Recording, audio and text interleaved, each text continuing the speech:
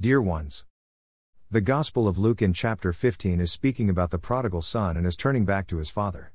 This son chose his ways of life, far from God till a certain point in his life when he realized it was wrong what he was doing.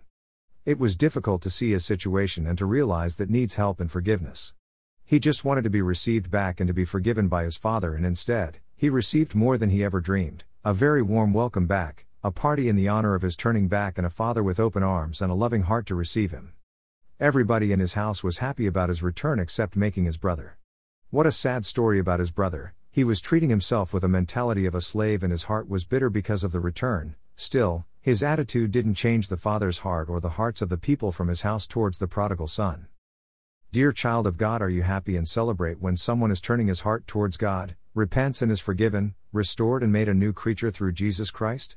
Or you have the same mentality and attitude as the brother of the prodigal son? Consider yourself a servant, not a son or daughter of God, and think more of what you lose when a new person comes into God's church and starts to attack or conquer or control the newcomers to be in your party. The Bible says that God is happy and celebrates in heaven for any person who is turning his heart to him, repents and it's born again in his kingdom.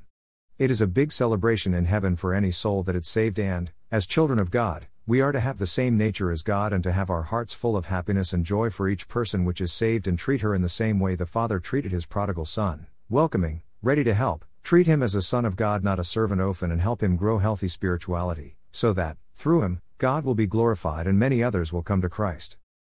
Be happy, rejoice and celebrate any person which is coming to Christ, and treat him as a child of God.